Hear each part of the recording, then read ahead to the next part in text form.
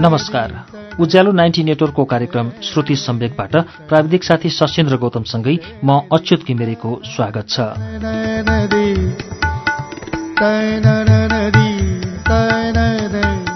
श्रुति सम्वेकको मंगलबारको श्रृंखलामा हामी आज पनि हर्मन हेस्सेको उपन्यास सिद्धार्थको वाचन लिएर आइपुगेका छौं। सिद्धार्थको वाचन हामीले गएको साता 7औं श्रृंखला तपाईलाई वाचन गरेर सुनायौं। सुशील शर्माले नेपालीमा अनुवाद गर्नुभएको सिद्धार्थका मूल लेखक हर्मन हेस्सेले सन् 1946 मा नोबेल पुरस्कार पाउनुभएको थियो। आज यही सिद्धार्थ उपन्यासको 8औं श्रृंखला वाचन शुरू हुन्छ पृष्ठ 147 बाट।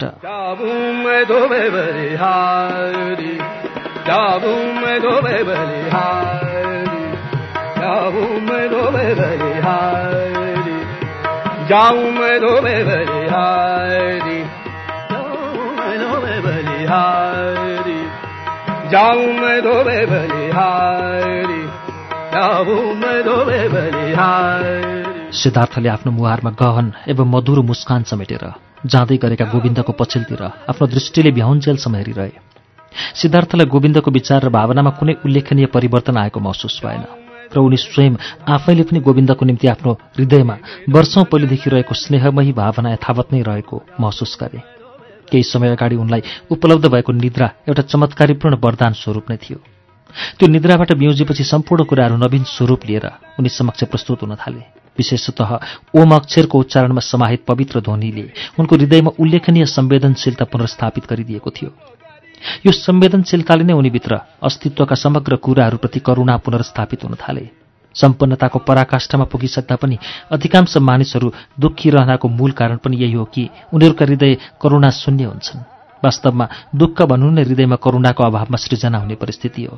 भाग्यवश ओमको उच्चारण सँगसँगै प्रस्फुटन भएको ध्वनिले उनको हृदयलाई करुणामय तुल्याइदिएको थियो।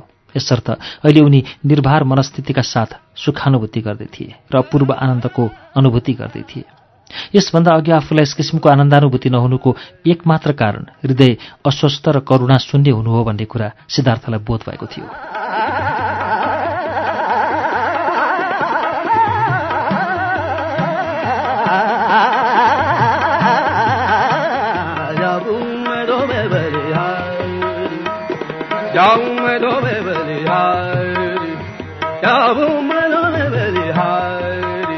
छुट्टिएर जाँदै गरेका भिक्षुलाई सिद्धार्थको दृष्टिले टाढासम्म पनि देखिरहेका थिए।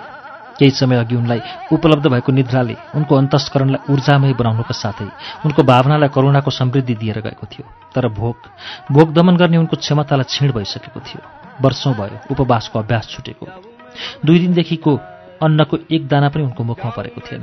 सिद्धार्थ भोकले चूर भइसकेका थिए। तर धेरै वर्ष पहिले उनी आफ्नै भोकप्रति उपहासपूर्ण आँसु हाँस्दै भन्न गर्दथे, फेरि सताउन आइस? तर अब त्यो क्षमता रहेन। उनलाई स्मरण छ आफूभित्र निहित 3 क्षमताप्रति उनी सदैव गर्व गर्ने गर्दथे। उपवासको क्षमता, धैर्य गर्ने क्षमता र पारदर्शी विचार गर्न सक्ने क्षमता। तिनै क्षमताको आधारमा जीवनपथमा आइपर्ने जस्तोसुकै परिस्थितिमाथि पनि विजय हासिल गर्न सक्छु भन्ने उनलाई दृढ विश्वास थियो। उनले ती 3 क्षमता उनको युवावस्थामा गहन अभ्यासपछि हासिल गरेका थिए। तिनै 3 क्षमताहरू उनको जीवनमा धेरै पछिसम्म पनि उनको आत्मविश्वास मेरुदण्डको रूपमा रहिरहेको थियो। तर अब ती सब रहेनन्। अब उनी भोक सहन सक्दैनन्, धैर्य गर्न सक्दैनन् र कुनै पनि कुराको सन्दर्भमा पारदर्शी विचार गर्न सक्दैनन्। पहिले उनका सम्पूर्ण इन्द्रियहरू उनका दास थिए, तर अब चाहिँ त्यसको ठिक विपरीत उनी इन्द्रियहरूका दास भइसकेका थिए। तसर्थ उनी इन्द्रियहरूको दबावमा मिथ्या एवं क्षणिक सुख प्राप्तिको लालसामा त्यसरी नै भौँतारिन्थे जसरी सामान्य मानिसहरू भौँतारिने गर्दछन्। वैचारिक र भावनात्मक दृष्टिकोणमा उनी र अन्य सामान्य मानिसबीच पूर्णतः सामञ्जस्यता स्थापित भइसकेको थियो।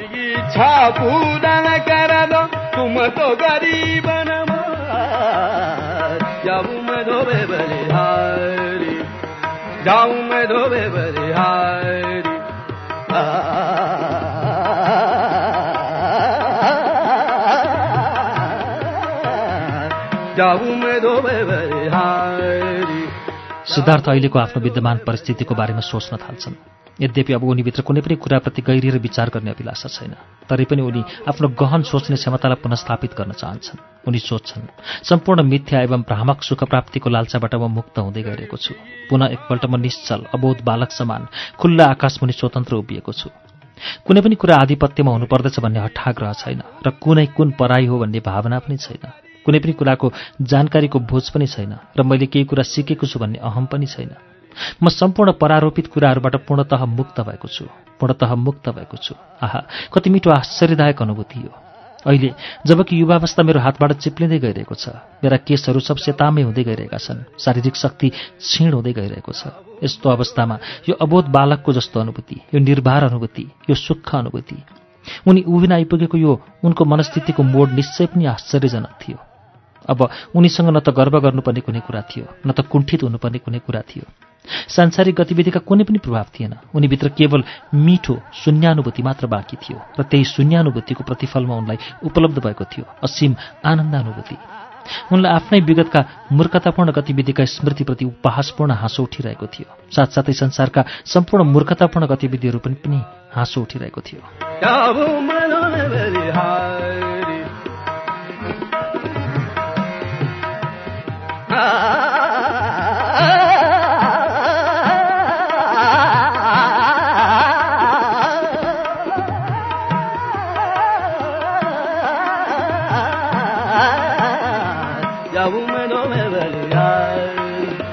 उनले हाँस्दै मनमनै स्वयं आफैसित भने, तिमी त बाल्यकालतिर पादार्पण गर्दैछौ सिद्धार्थ।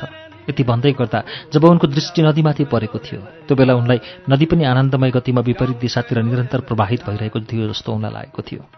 यो देखेर उनलाई असीम आनन्दानुभूति भएको थियो। यो त्यही नदी हो जहाँ फाल हालेर उनले आत्महत्या गर्ने विचार गरेका थिए। अब सोच्दा लागिरहेको थियो कि सयौं वर्ष पुरानो कुरा थियो अथवा फगत सपना मात्र थियो।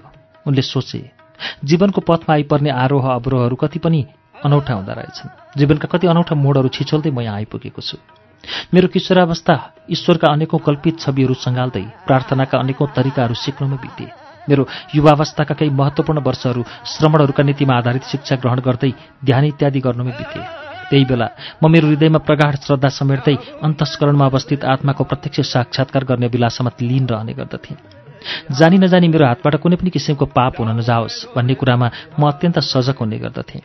अनजानमै कहिलेकाहीँ कुनै भूल भइहाले पनि म तत्कालै प्रायश्चित गरिहाल्थेँ। त्यसपछि घर परिवार छोडेर म जंगल पसेँ। त्यहाँ मैले जाडोको पराकाष्ठा कस्तो हुन्छ अनि गर्मीको पराकाष्ठा कस्तो हुन्छ अनुभव गरेँ। त्यही मैले उपवासको गरिमा बुझेर लामो समयसम्म उपवासमा बस्न सक्ने क्षमता पनि हासिल गरेँ।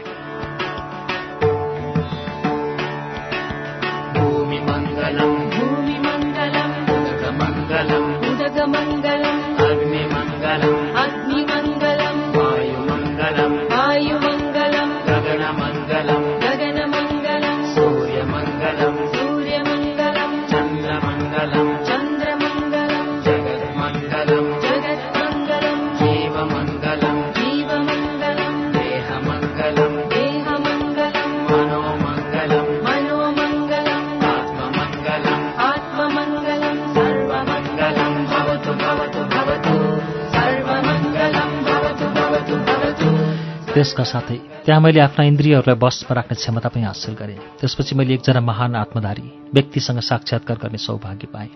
उहाँ हुनुहुन्थ्यो भगवान गौतम बुद्ध। उहाँसँगको छोटो वार्तालापपछि मलाई नयाँ कुराको बोध भयो। अस्तित्वमा व्याप्त सम्पूर्ण कुराहरू लगायत विचार, अनेकौं ज्ञान अनि जानकारीहरूका सापेक्षवादी सम्बन्धहरूका सन्दर्भमा उहाँले भन्नुभएको कुराहरूले मलाई नयाँ अनुभूति दिए। उहाँले भन्नुभएका ती सम्पूर्ण कुराहरू मेरै रगतमा पनि प्रवाहित भइरहेको मैले महसुस गरेको थिएँ। तर मैले आफ्नो मनस्थितिलाई भगवान बुद्ध र उहाँको शिक्षाको परिधिमा बाँधेर राख्न सकिने आकारमा ढाल्न सकेको थिइनँ। त्यसपछि मेरो जीवनको मोडमा मैले भेटेँ कमला, जसबाट मैले सिकेँ तथाकथित प्रेम र यौन तृप्तिका अनुभूतिहरू। र त्यही परिवेशको आसपासमा मैले भेटेको व्यक्ति थिए कामास्वामी, जसबाट मैले व्यापारका अनेकौं नीतिहरू सिकेँ। त्यसपछि मैले धेरै पैसा सञ्चय गरेँ र धेरै पैसा अपव्यय पनि गरेँ। धनाढ्य व्यक्तिहरूले यापन गर्ने कथित उच्च स्तरको जीवनयापन पनि गरेर हेरेँ। त्यसै बेला मैले आफ्नो इन्द्रियहरूलाई उत्तेजित गर्न सिकेँ। उत्तेजित इन्द्रियहरूको दासत्व स्वीकारेर पनि हेरेँ। त्यही क्रमले मैले धेरै वर्ष बिताएँ, जसको परिणामस्वरूप मैले विगतमा हासिल गरेका मेरो आध्यात्मिक र मानसिक क्षमता क्रमशः नष्ट हुँदै गए। मेरा विगतका जीवनपथमा आइपरेका ती सम्पूर्ण अवरोध, ती सम्पूर्ण मोडहरू, ती सम्पूर्ण व्यथाहरूको सामना गर्दै, ती सबलाई छिचोल्दै आज म यहाँ आइपुगेको छु, जहाँ मलाई म पुनर्जीवित भएको आभास भइरहेको छ। मेरो बाल्यकालको पुनः आगमन भएको महसुस भइरहेको छ। पहिले चतुर नीतिगत विचारमा निपुण थिएँ म, तर म आज अचानक एउटा सोझो र अबोध व्यक्ति अवतरित भएको छ।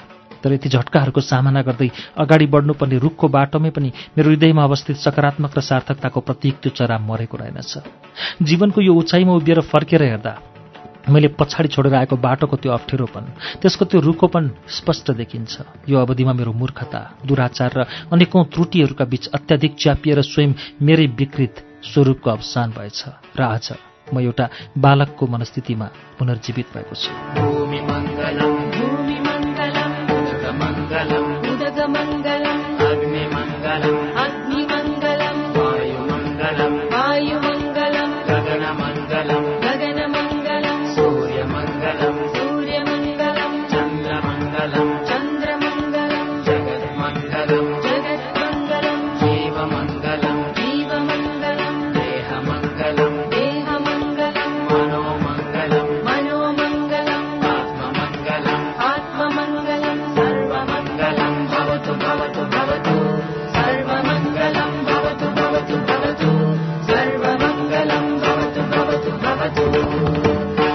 सम्पूर्ण कुराहरूको निष्कर्षमा अन्तत्वगत आज जे जस्तो परिस्थिति म सामु आइपरेको छ, त्यसलाई मन खोलेर स्वागत गर्दै अंगीकार गर्न सक्ने मनस्थितिमा छु। मेरा विगतका कुकर्महरूले म भित्र थुपारेका कसिङ्गरहरूको थुप्रो मुनि थिचिएर मृत आत्मा प्राय भइसकेका मेरा स्वर्गानुभूति गर्ने क्षमता, मेरा ईश्वरानुभूति गर्ने क्षमता र मैले जानेको ओमको उच्चारणको ध्वनिमा निहित दैवीय महिमा, त्यो महिमालाई पुनर्जागृत गर्ने घोर प्रयासपछि पनि केवल असफलता मात्र हात पर्दा मलाई घोर निराशाको अनुभव भएको थियो। भयङ्कर ठूलो मानसिक क्षति भएको अनुभव भएको थियो। त्यही अनुभवहरू मुनि पिल्सिएर म आत्महत्या गर्ने दृढ निश्चय समेत गर्न पुगेको थिएँ। तर सौभाग्यवश आत्महत्या गर्ने मेरो त्यो निश्चय नै मेरो पापको अन्तिम खुड्किला सिद्ध भएको थियो सायद।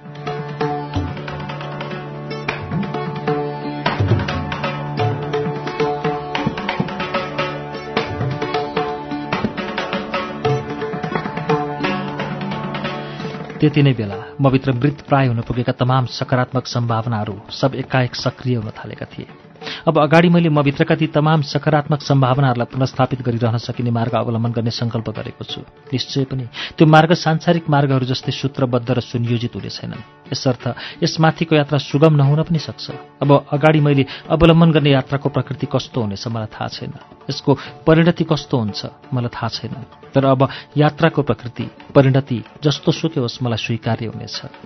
यो यात्राको मार्ग चाहे जतिसुकै विकट वा गुडुलो होस् मलाई स्वीकार्य हुनेछ। यसबेला आफ्नो हृदयबाट प्रस्फुटन भइरहेको स्वर्गानुभूतिप्रति सिद्धार्थ सजग थिए, तर एकाएक यसरी उनीभित्र प्रस्फुटन भइरहेको यो असीम आनन्दानुभूतिको मूल कारण ठम्याउन सकिरहेका थिएनन्।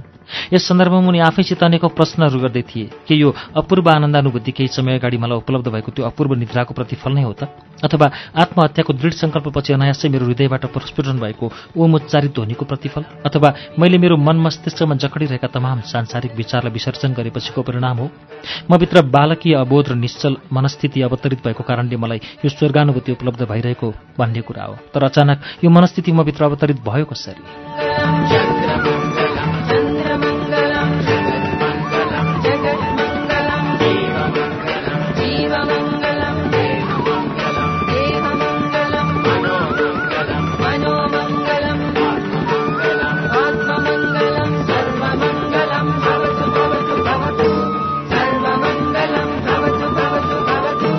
तर जे होस्, मलाई यो खुल्ला आकाशमुनि असीम स्वतन्त्रताको अपूर्व अनुभूति भइरहेको छ। म जुन परिवेशलाई परित्याग गरेर आएको छु त्यो परिवेश केवल अश्लील कर्महरूमा रमाउने अकर्मण्य ढोंगीहरूको परिवेश हो। त्यो परिवेशमा कुनै असल मानिस लामो समयसम्म टिकिरहन सक्दैन। कुनै बेला स्वयं म आफै पनि ती ढोंगीहरूका धूर्ततामा समायोजित हुनको निम्ति प्रयासरत थिएँ। आजको यो स्थान र मनस्थितिबाट हिजोको त्यो स्थान र मनस्थितितिर फर्केर हेर्दा लाग्छ कति ठूलो विडम्बनापूर्वक भूल गरेको रहेछु मैले। आज सोच्दा मात्र पनि मलाई अत्यन्त अचम्म लाग्छ, जुन परिवेशले मेरो विचारलाई विषाक्त तुल्याइदिएको थियो, विषाक्त सपनाहरूको जकडमा अल्झाइदिएको थियो, जुन परिवेशमा मैले त्यति भयङ्कर मानसिक यातना पाइरहेको थिएँ, जुन परिवेशले मेरो आन्तरिक स्वरूप र बाह्य स्वरूपलाई त्यति डरलाग्दो कुरूपता प्रदान गरेको थियो, त्यस्तो परिवेशमा मैले त्यति धेरै वर्षहरू कसरी बिताएँ होला। तर जे भए तापनि अन्ततोगत्ता ती ढोगी नै ढोगीहरूको परिवेशप्रतिको मेरो मोह भङ्ग भएको छ। परिणामतः म स्वयं आफूलाई त्यो पापको दलदलबाट उद्धार गर्न सफल भएको छु। यसको निम्ति म स्वयं आफै आफ्नो प्रशंसाको हकदार हुँ। आज म मेरो स्थितिप्रति पूर्ण सन्तुष्ट छु। मेरो सुदूर विगतका दिनहरूमा चाहिँ आज पुनः मेरो हृदयमा स्वर्गानुभूति गर्ने क्षमता पुनः स्थापित भएको छ। अन्त्य राम्रो त सब थोक राम्रो।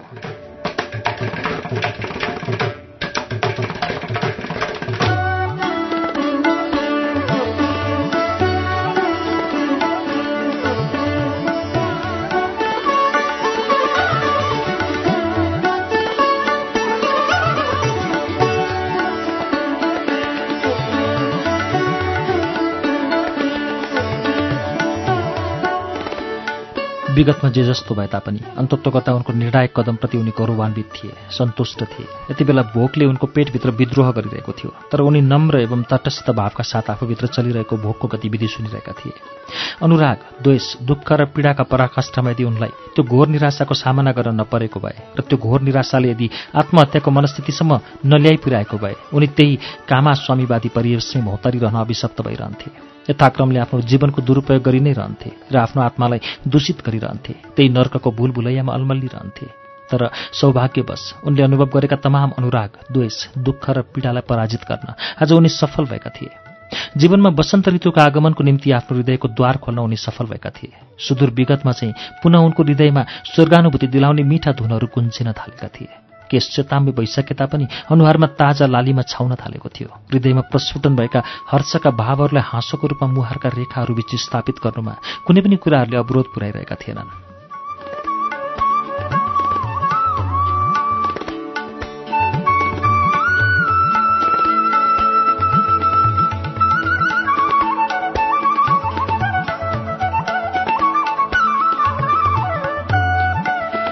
सिद्धार्थले सोच्न थाले, जीवनमा प्रत्येक कुराहरूको प्रत्यक्ष अनुभव गर्नु अत्यावश्यक छ। किशोरावस्थामा मैले धनको आडमा प्राप्त गरिने सुख प्राणहीन हुन्छन् भन्ने कुरा सुनेको थिएँ, तर त्यस बेलाको त्यो कुरा केवल मेरो बौद्धिकतामै मात्र सीमित थियो। मेरो अनुभूतिहरूसित त्यसको कुनै सरोकार थिएन। तर आज लामो समयसम्म एउटा धनाढ्यको जीवनयापन गरेपछि वास्तवमै धनको आडमा प्राप्त गरिने सुख प्राणहीन नै हुन्छ भन्ने कुरा व्यवहारबाटै थाहा पाइसकेको छु। यस विषयमा मेरा आँखाले, मेरा हृदयले, मेरो पेटले प्रत्यक्ष अनुभूति बटुलिसकेका छन्। कुनै पनि कुरा प्रत्यक्ष अनुभूति गर्नुको गरिमा नै भिन्नै हुन्छ।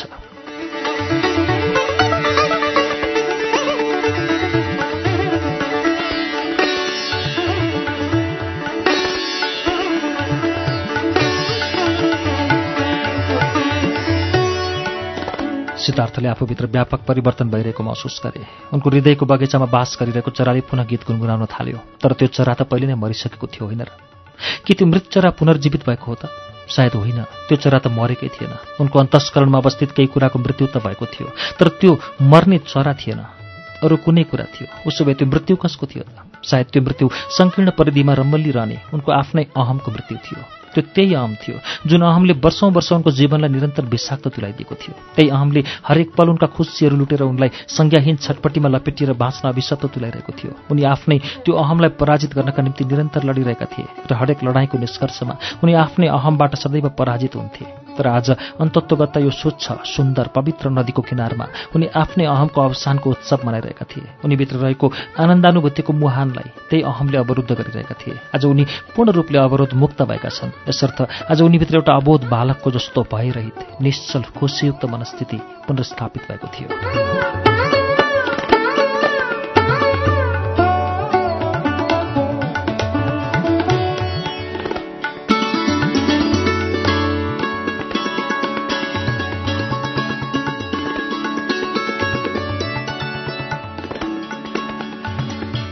आज जीवनको यो मोडमा उभिएर उनी मानिसले स्वयं आफ्नै अहमलाई पराजित गर्छु भनेर सोच्नु पनि त्यही अहमले एउटा अर्को रूप हो भन्ने कुरा महसुस गर्दै थिए। यसर्थ आफ्नै अहमलाई पराजित गर्नको निम्ति लडिने कुनै पनि लडाईँको उल्लेखनीय औचित्य हुँदैनन्। त्यही कारणले ब्राह्मण कालमा वा श्रमण कालमा आफ्नै अहमलाई पराजित गर्न लडिएका सिद्धार्थका हरेक लडाईँ निरर्थक सिद्ध भएका थिए। विगतमा सिद्धार्थले अनेकौं विषयमा कैयौं जानकारीहरू लिएका थिए। त्यही जानकारीका जन्जालहरूमा उनका हरेक कदम अल्झिरहे। शास्त्रहरूको अत्याधिक बौद्धिक जानकारी, पूजा र प्रार्थनाहरूमा उनको गहन संलग्नता, ब्रह्मानुभूति गर्नका निम्ति उनले गर्ने आत्मसन्ताप, आफ्ना ती सम्पूर्ण क्रियाकलापहरूलाई उनी अरूका क्रियाकलापहरूसित तुलनात्मक दृष्टिले हेर्ने गर्दथे र त्यो तुलनाको निष्कर्षमा उनी आफूलाई सर्वदा अरूभन्दा विशिष्ट एवं श्रेष्ठ पाउँथे र तिनै कुराहरूले उनको अहमलाई पोषित गर्थे। तुलनात्मक दृष्टिले हेर्दा उनी अरूभन्दा सजग थिए, अरूभन्दा उत्सुक थिए र अरूले भन्दा छिट्टो सिकेका कुरामा निहित गुण तत्त्वलाई पहिल्याउन सक्थे।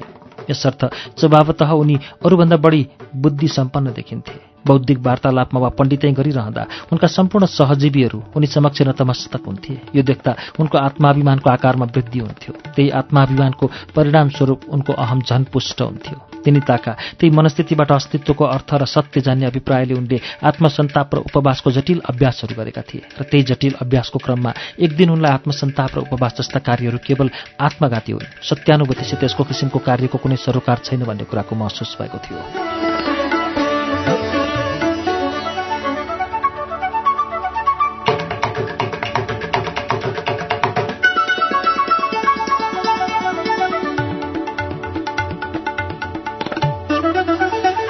यसका साथै तिनीताका उनलाई कसैले पनि सत्यको सन्दर्भमा प्राप्त गरेको वास्तविक ज्ञानहरूलाई प्रत्याभूत गर्न सक्दैन र सत्यानुभूति गर्नको निम्ति कुनै पनि निश्चित मार्ग निर्धारित गर्न सक्दैन भन्ने कुराको अनुभूति भएको थियो।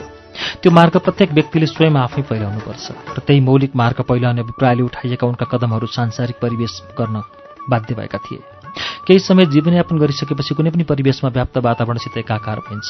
यो स्वाभाविक कुरा हो। सिद्धार्थ पनि त्यो प्रक्रियाको अपवाद हुन सकेका थिएनन्। यसर्थ केही समयपछि उनी पनि अन्य सामाजिक सांसारिक मानिसहरू समान सम्पत्ति र शक्ति आर्जेर आफ्ना समकक्षहरूमाथि प्रभुत्व जमाउन, यौन तृप्ति र भोजनलाई जीवनको प्रमुख कार्यको रूपमा अङ्गीकार गर्ने आदि क्रियाकलापहरू उनको आचरणको प्रमुख अङ्ग बन्न थालेका थिए। त्यही सिलसिलामा उनी धनाढ्य व्यापारीको रूपमा स्थापित भएपछि रक्सी र जुवाको नशामा यसरी लिप्त रहे कि त्यो लिप्तताको बोझमुनि दबिएर अन्तत्वगत्ता उनी भित्रको निर्मल ब्राह्मण प्रवृत्ति र पवित्र श्रमण प्रवृत्ति नै मृत पाए हुन पुगेको थियो। आफूभित्र पवित्रताको सानो अवशेष मात्र पनि बाँकी नरहेपछि व्यक्तिले जीवनमा सामना गर्नुपर्ने मानसिक, भावनात्मक र शारीरिक यान्त्रणा स्वभावतः सिद्धार्थले पनि सामना गरे। त्यसपछि उनले बाँचेका वर्षहरू भयङ्कर अत्यास लाग्दा भए। उनले सांसारिक जीवनका निमित्त पागलपनयुक्त र निरर्थक गतिविधिहरूको पराकाष्ठालाई छोए र घोर निराशा अनि एकाङ्कीपनको भयावह निस्तब्धताको सामना गरे र अन्ततः तिनै आत्मघाती क्रियाकलापहरूको घनत्वबीच च्यापिएर ती तमाम नकारात्मक प्रवृत्ति युक्त सिद्धार्थको अवसान भयो।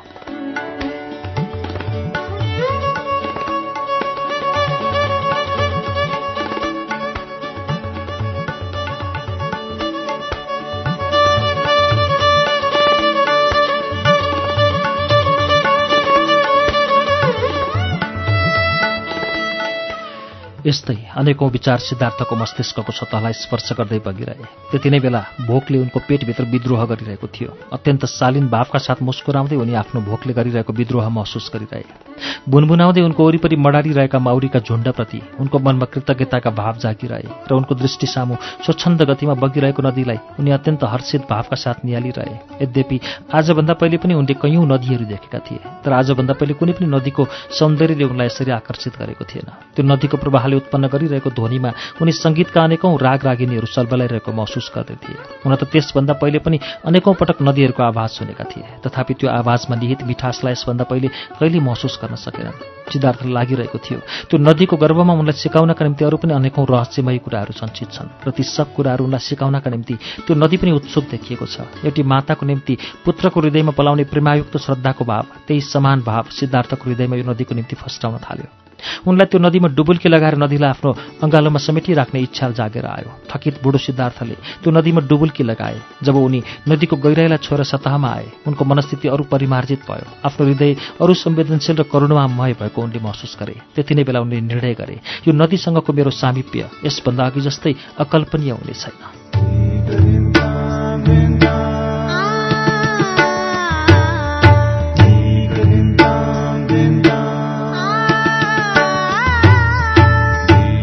कार्यक्रम श्रुति सम्वेकमा अहिले हामीले सुनिरहेको वाचन हर्मन हेस्सेको उपन्यास सिद्धार्थको वाचन हो। यसको बाँकी अंश वाचन लिएर केही बेरमा आउनेछौँ। उज्यालो सुन्दै गर्नुहोला।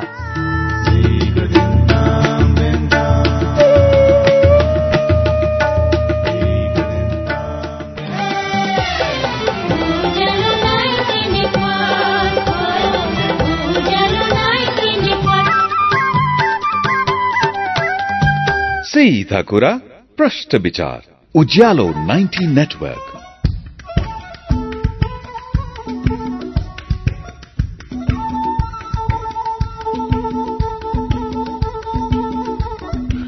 कार्यक्रम श्रुति सम्वेगमा तपाईंलाई फेरि स्वागत छ। श्रुति सम्वेग तपाईं अहिले उज्यालो 90 नेटवर्क काठमाडौँसँगै देशभरिका विभिन्न एफएम स्टेशनहरूबाट एकैसाथ सुन्न सक्नुहुन्छ। श्रुति सम्वेगमा हामी हरमन हेस्सेको उपन्यास सिद्धार्थको वाचन सुनिरहेका छौं। अब यसको बाँकी अंश वाचन सुनौं।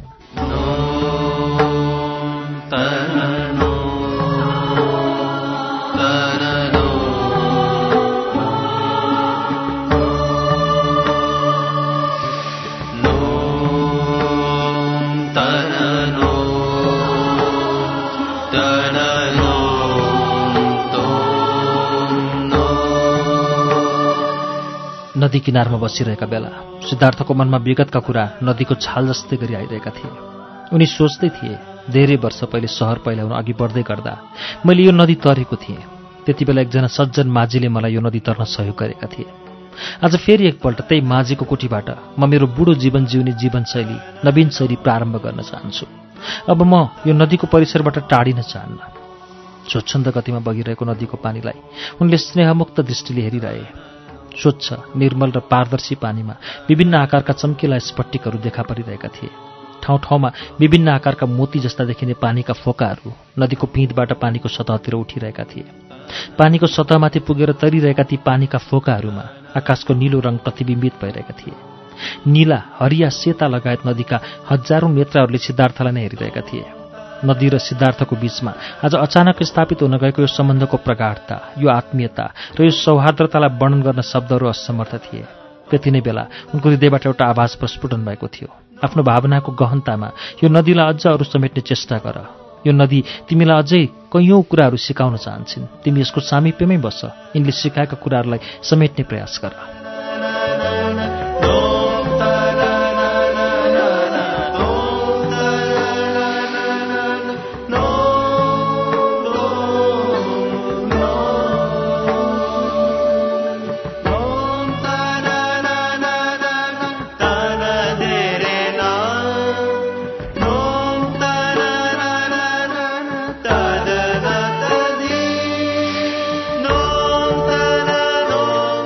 त्यसबेला सिद्धार्थलाई लागेको थियो यो नदीको गर्भमा सम्पूर्ण ब्रह्माण्डको रहस्य सञ्चित छ। उनी स्वयं पनि यो नदीबाट अनेकौं कुराहरू सिक्न चाहन्छन्। नदीको गर्भमा निहित यो रहस्य देख्नको निम्ति दृष्टि सक्षम हुनु पर्यो र त्यसलाई समेट्नको निम्ति भावना सक्षम हुनु पर्यो। बस आज यो नदीमा समाहित असंख्य रहस्यहरूमध्ये एउटा रहस्य सिद्धार्थले महसुस गरेका थिए।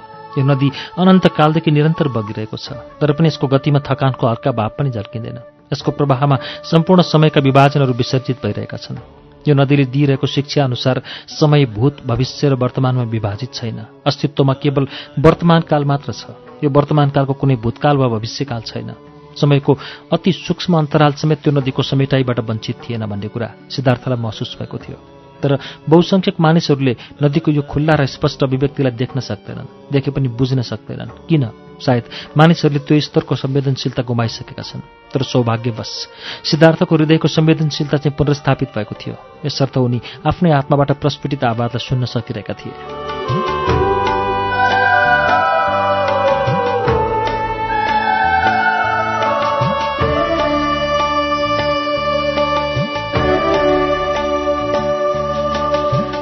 सिद्धार्थले त्यहाँबाट उठेर अनिश्चित गन्तव्यतिर कदम अगाडि बढाए।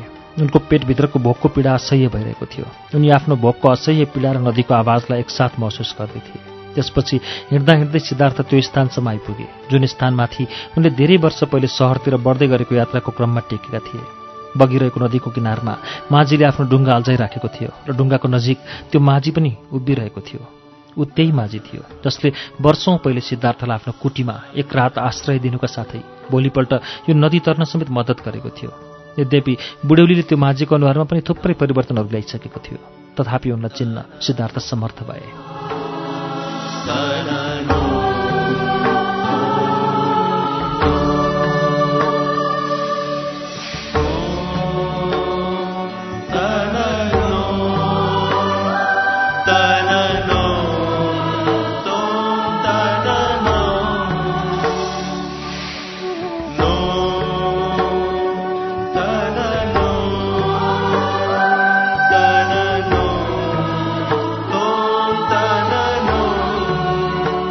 यो नदी तर्न चाहन्छु, के तपाईँ मलाई मद्दत गर्न सक्नुहुन्छ? सिद्धार्थले प्रश्न गरे। पहिरन हेर्दा आधुनिक देखिने आगन्तुक व्यक्तिलाई यो स्थानमा यसरी एक्लो देख्दा माझीलाई आश्चर्य लाग्यो। उनले एक क्षण सिद्धार्थलाई कौतूहलतापूर्वक हेरे र डुङ्गामाथि चढ्ने सङ्केत गरे अनि आफू पनि डुङ्गामा चढे र बिस्तारै डुङ्गा खियाउन थाले। दिनौँ यसरी नदीमाथि तैरिएर जीवन बिताउन पाउनु त सौभाग्यको कुरा हो। मोहनतालाई तोड्दै सिद्धार्थले भनेका थिए, तपाईँले जीवनयापनको उत्कृष्ट शैली अपनाउनु भएको रहेछ। सिद्धार्थको कुरा सुनेर माझी हाँसे र छालहरू छिचोल्दै भने, तपाईँले जे भन्नुभयो त्यो मेरो निम्ति ठिकै कुरा हो, तर हरेक व्यक्तिको आफ्नै विचार हुन्छ, सबैमाथि एउटै कुरा लागू हुन्छ भन्ने छैन। तपाईँको कुरा पनि ठिकै हो सायद, तर मलाई चाहिँ तपाईँको जीवनयापनको तरिका स्तरीय लागेको छ। माझीले भने, तपाईँको यो विचार धेरै दिन टिकिरहने विचार होइन। 2-4 दिन यहाँ बसेर हेर्नुभयो भने तपाईँ ठिक यसको उल्टो कुरा गर्न थाल्नुहुन्छ।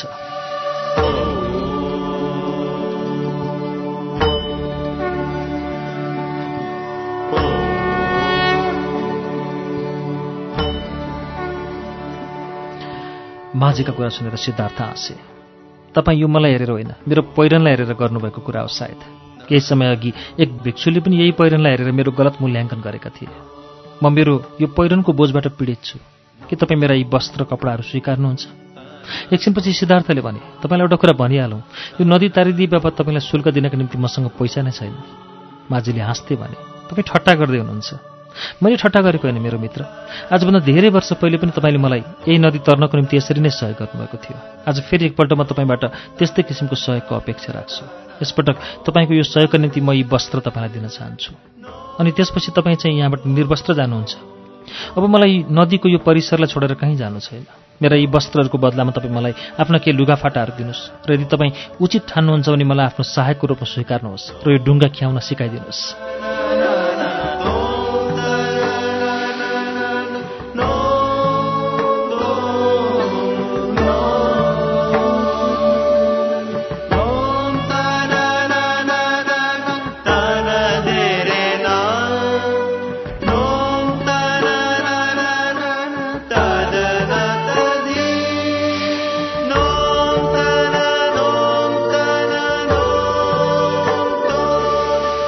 माझी झस्के। उनले सिद्धार्थलाई स्तब्ध र आश्चर्य भावका साथ धेरै बेर निहालेर हेरे। मैले तपाईँलाई चिने। अन्ततः उनीहरू बीच व्याप्त मौनतालाई तोड्दै माझीले भनेका थिए, आजभन्दा धेरै वर्ष पहिले, करिब 20 वर्ष पहिले तपाईँ एक रात मेरो कुटीमा बास बसेर जानुभएको थियो। त्यसै बेला मैले नै तपाईँलाई यो नदीको पारीसम्म पुर्याइदिएको थिएँ। त्यसपछि मित्रतापूर्ण सम्बन्ध गाँसेर हामी एकअर्कासँग छुट्टिएका थियौँ। मलाई तपाईँको नाम त याद भएन, तर त्यति बेला त तपाईँ श्रमणको वेशमा हुनुहुन्थ्यो, होइन र? मेरो नाम सिद्धार्थ हो। तपाईँले मलाई राम्ररी चिन्नुभयो। त्यति बेला म श्रमण नै थिएँ, सिद्धार्थले भने।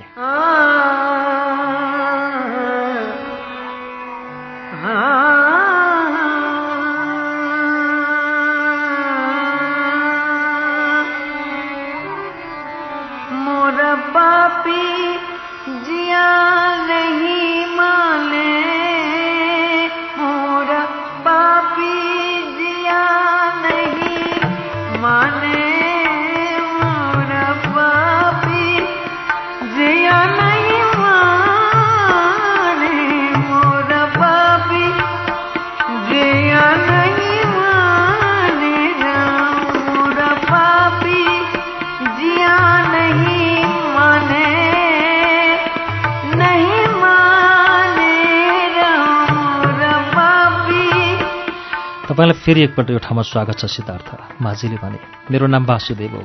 आशा छ आज फेरि एकपल्ट तपाईँ मेरो आतिथ्य स्वीकार गर्नुहुन्छ होला। तर मित्र, तपाईँ कसरी फेरि यहाँ आइपुग्नुभयो र यति स्तरीय वस्त्रमा सुसज्जित भएर पनि तपाईँको मुहारमा असन्तुष्टि र थकाइको भाव देखिन्छन्? यसको कारण के होला? त्यति कुरा गरुन्जेल डुङ्गा नदीको मध्य भागमा पुगिसकेको थियो, जहाँ पानीको प्रवाह अति तीव्र थियो। डुङ्गाको पल्लो छेउको टुप्पोमा दृष्टि केन्द्रित गर्नुका साथै आफ्ना दुवै पाखुरामा अतिरिक्त शक्ति केन्द्रित गरेर अत्यन्त शान्त र सजगताका साथ वासुदेव डुङ्गा खियाउन थाले।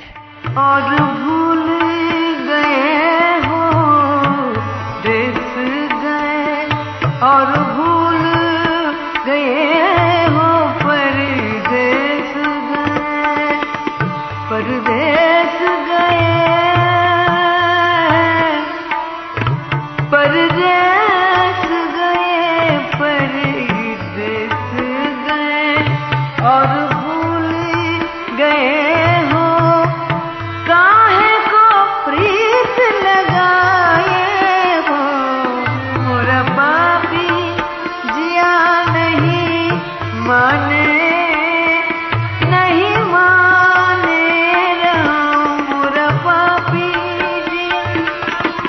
सिद्धार्थ ढुङ्गाको एकातिर बसेर वासुदेवको क्रियाकलाप हेरिरहेका थिए। वर्षौं पहिले श्रमणको रूपमा बास बस्न आउँदा वासुदेवले गरेको न्यानो आतिथ्य व्यवहारको स्मृति सिद्धार्थको मस्तिष्कमा अझै पनि ताजै छ। त्यति बेला नै उनको व्यवहारप्रति सिद्धार्थ प्रभावित भएका थिए। यसपटक पनि वासुदेवले आतिथ्यको रूपमा गरेको आमन्त्रणलाई सिद्धार्थले बडो कृतज्ञताका साथ स्वीकारे। नदीको पल्लो किनारमा पुगेर डुङ्गालाई सुरक्षित स्थानमा अल्झाउन सिद्धार्थले वासुदेवलाई मद्दत गरे। त्यसपछि दुवै वासुदेवको कुटी रहेको स्थानतिर बढे। कुटीभित्र लगेर वासुदेवले सिद्धार्थलाई रोटी, आँप र पानी खान दिए। सिद्धार्थले अति आनन्द मान्दै खाए। त्यसपछि कुटी बाहिर चारैतिर सन्ध्याकालीन लालीमा छायो र दुवैजना गएर नदीको किनारमा रहेको एउटा वृक्ष मुनि बसे। सिद्धार्थले वासुदेवलाई आफ्नो जीवनका प्रारम्भिक दिनहरूदेखि लिएर अघि वासुदेवलाई भेट्नुभन्दा अगाडि उनीभित्र उठेको आत्महत्याको विचारसम्मका सम्पूर्ण घटनाहरूको विस्तृत विवरण सुनाए। दिन पूर्णतः ढलेर मध्यरात भइसकुन्जेलसम्म पनि कथा सुनाउने क्रम चलिरह्यो।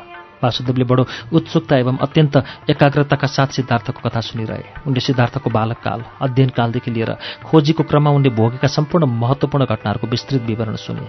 लामो कथा सुन्दा प्रारम्भमा रहेको उत्सुकतालाई कथाको अन्त्यसम्म पनि निरन्तर कायमै राखेर सुनिरहन सक्ने एउटा विशेष कलामय विशेषता हो।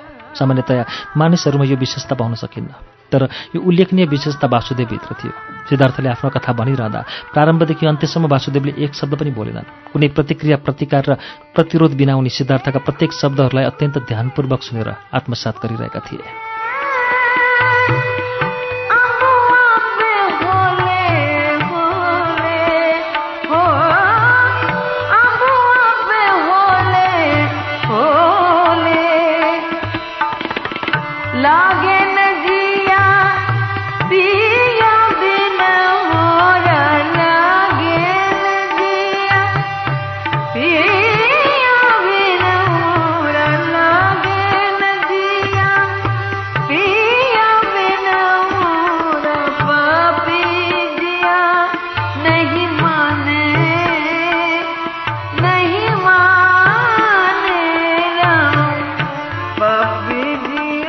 सिद्धार्थले भन्दै गरेका एउटा शब्द पनि खेर गएका थिएनन्। वासुदेवको यो शून्य दक्षता देखेर सिद्धार्थलाई लाग्थ्यो, शून्य कलामा यति निपुण व्यक्ति उनले आफ्नो जिन्दगीमा पहिलो पटक भेटाएका छन्, जो अरूको जिन्दगीका प्रत्येक घटनालाई ती गहन एकाग्रतापूर्वक सुनेका प्रत्येक सुख, दुःख, व्याकुलता र विचलनलाई आत्मसात गरिरहे। जब कथाको अन्त्यतिर आएर सिद्धार्थले आफू घोर निराशाको पीडा सहन नसकी आत्महत्या गर्ने अभिप्रायले नदीमा हाम फाल्न लाग्दा अचानक आफूलाई जुन प्रकारको निद्राले छोपेको र केही समयपछि त्यो निद्राबाट बिउजिँदा आफूमा आएको भावनात्मक परिवर्तन, त्यो नदीप्रति उनीभित्र एकाएक उठ्न थालेको प्रेममय भावना र यी सब कुराहरूको केन्द्रबिन्दुमा पवित्र शब्द ओम उच्चारित ध्वनिको जादुमय चमत्कार आदि कुरा क्रमागत रूपले सुनाए। यी कुरा सुनाइरहँदा वासुदेवले दुवै आँखा चिम्लेर सिद्धार्थका एक एक शब्दहरूलाई आफ्नो भावनाको गहनतम तहमा समेटिरहे।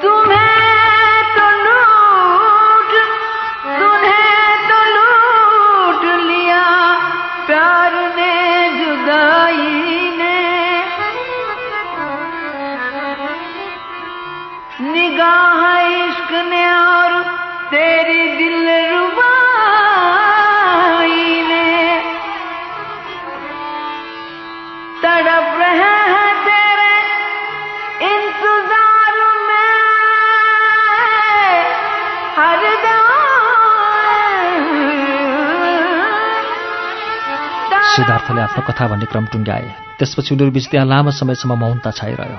त्यो मौनतालाई तोड्दै वासुदेवले भने, तपाईँले आफ्नो कथाको अन्त्यमा जे जस्तो घटनाको सन्दर्भ सुनाउनुभयो त्यो निश्चय पनि अत्यन्त दुःखद घटना थियो।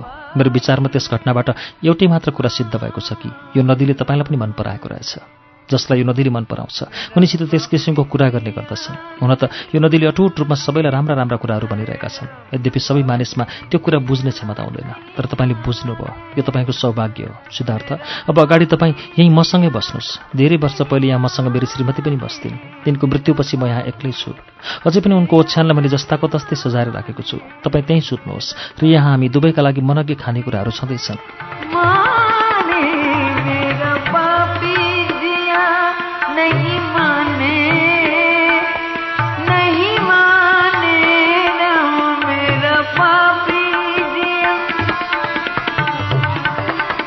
मलाई तपाईँको आमन्त्रण स्वीकार्य छ वासुदेव, सिद्धार्थले भने। यसको निम्ति म तपाईँप्रति कृतज्ञता व्यक्त गर्न चाहन्छु। यसका साथै मेरो कथालाई यति ध्यानपूर्वक सुनिदिनु भएकोमा म तपाईँबाट अत्यन्त प्रभावित छु। त्यसको निम्ति पनि म तपाईँप्रति हार्दिक धन्यवाद ज्ञापन गर्छु। मैले मेरो जीवनमा आजभन्दा पहिले तपाईँको स्तरको श्रोता भेटेको थिइनँ। म तपाईँबाट यो अद्भुत कला पनि सिक्न चाहन्छु। अवश्य, तर मबाट होइन, वासुदेवले भने। मैले यो कला पनि यही नदीबाटै सिकेको। तपाईँ पनि त्यसरी नै सिक्न सक्नुहुन्छ जसरी मैले सिकेको थिएँ। यो नदीलाई धेरै कुराहरू थाहा छ। यदि सिक्ने क्षमता छ भने यसबाट कैयौँ कुराहरू सिकिन्छ। उसो त यसको गहिराइमा डुबेर पिँध पहिलाउनु जस्ता केही महत्त्वपूर्ण कुराहरू तपाईँले सिकिसक्नुभयो। यसको परिणामस्वरूप धनाढ्य जीवनयापन गरेर आएका तपाईँलाई यो नदीको सतहमा डुङ्गा क्याउने इच्छा जागेको छ। ब्राह्मणहरूको समुदायमा ज्ञानीको रूपमा सम्मानित भइसकेको तपाईँ आज माझीको रूपमा जिउन इच्छुक हुनुभएको छ। यी सब कुराहरू यो नदीकै आकर्षणका कारणले भएको हो। अब यसपछि तपाईँ अर्को एउटा महत्त्वपूर्ण कुरा सिक्नुहुनेछ।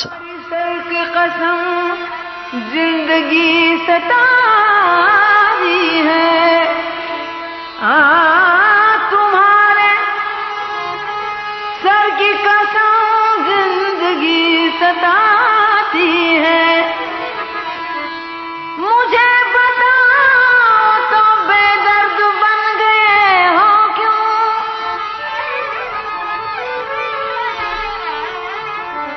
मुझे बताओ तो बेदर्द बन गए हो क्यों? तुम्हारे गम में ये ताने मुझे सुनाती है। त्यसपछि उनीहरू बीच लामो मौनता छाइरह्यो। अन्ततः यो मौनतालाई तोड्दै सिद्धार्थले प्रश्न गरे, त्यो महत्त्वपूर्ण कुरा भनेको के हो वासुदेव? प्रश्न पार्दै वासुदेवले भने, त्यो महत्त्वपूर्ण कुरा के हो भने म पनि भन्न सक्दिनँ मेरो मित्र। हुन त जुन कुरातिर म सङ्केत गर्दै थिएँ सम्भवतः त्यो कुरा तपाईँले पहिले नै थाहा पाइसक्नु भएको हुनुपर्छ। यदि थाहा नपाएको भए तापनि यथाशीघ्र थाहा हुनेछ। म तपाईँ जस्तो शिक्षित व्यक्ति त होइन। महसुस गरेका कैयौँ कुराहरूलाई अभिव्यक्त गर्न जान्दिनँ। मैले मेरो जीवनमा सिकेको कुरा यति मात्र हो, आफ्नो कामप्रति समर्पित हुने र आफूलाई सुनाइएका कुराहरूलाई अत्यन्त ध्यानपूर्वक सुनिदिने बस। यसबाहेक मैले मेरो जीवनमा अरू उल्लेखनीय कुरा केही पनि सिकेको छैन। आफूले महसुस गरेका कुराहरू यदि मैले अभिव्यक्त गर्न जानेको भए सम्भवतः म पनि शिक्षक हुन्थेँ होला। तर आज म एउटा माझीको रूपमा स्थापित छु र यहाँको बाटो हुँदै आएका बटुवाहरूलाई यो नदी तर्नका निम्ति सहयोग गर्नु मेरो कर्तव्य हो। आजसम्म असङ्ख्य मानिसहरूलाई मैले यो नदी तर्नका निम्ति सहयोग गर्दै आएको छु, तर त्यसमध्ये यो नदीको महिमा र गरिमा बुझ्ने एकजना पनि मैले आजसम्म भेटेको छैन। तीमध्ये सबैका लागि यो नदी केवल उनीहरूको यात्राको सिलसिलामा बाटामा आइपरेको अवरोध मात्र थियो। यो नदी तर्नका निम्ति आउनेहरूमध्ये अधिकांश एक ठाउँबाट अर्को ठाउँतिर जान लागेका व्यापारीहरू हुन्थे। यसका साथै कैयौँ विवाह मण्डली र तीर्थयात्रीहरू पनि हुने गर्थे। यिनीहरू सबै यो नदीलाई छिटोभन्दा छिटो पार गर्न चाहन्थे र उनीहरूको चाहनालाई पूरा गर्नका निम्ति वर्षौँ वर्षदेखि म यहाँ उपस्थित छु। ती हजारौँको सङ्ख्यामा रहेका मानिसहरूबीच एकाध मानिस यस्ता पनि नभएका होइनन् जसको निम्ति यो नदी अवरोध नभई जीवनको गीत गाइरहेको छ, जसले यसको आवाज रहेको पीडा सुन्न सकेका थिए, यसले व्यक्त गरिरहेको खुसी बुझ्न सकेका थिए। त्यसको निम्ति यो नदी केवल नदी मात्र नभएर यसबाहेक अरू पनि धेरै थोक थिए। ती एकाध व्यक्तिका माझमा एक व्यक्ति म हुँ। मेरो निम्ति यो नदी पवित्रताको स्रोत पनि हो। यति भनिसकेपछि वासुदेव एकैक्षण मौन रहे। बाहिर व्याप्त अँध्यारोलाई निहालेपछि पुनः भने, पुरै रात छिप्पिसकेछ, सुत्न जाउँ सिद्धार्थ।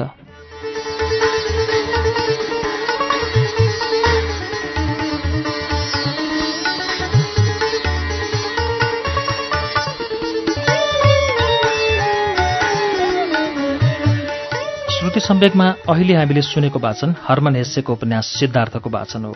यो वाचनसँगै आजलाई यसको 8औं श्रृङ्खला अब यहीँ पूरा भएको छ। तपाईँ श्रुति सम्वेकमा सिद्धार्थ सुनिसकेपछि कस्तो लाग्यो हामीलाई सम्पर्क गरेर लेख्न सक्नुहुन्छ shruti@unn.com.np मा। हस्त अर्को साता हामी सिद्धार्थको 9औं श्रृङ्खला लिएर आउनेछौँ। त्यसअघि शुक्रबारको श्रुति सम्वेकमा उपन्यास लेखेको वाचन हुनेछ। तबसम्मका लागि प्राविधिक साथी सशेन्द्र गौतम र म अच्युत घिमिरे बिदा हुन्छौँ। नमस्कार, शुभरात्रि।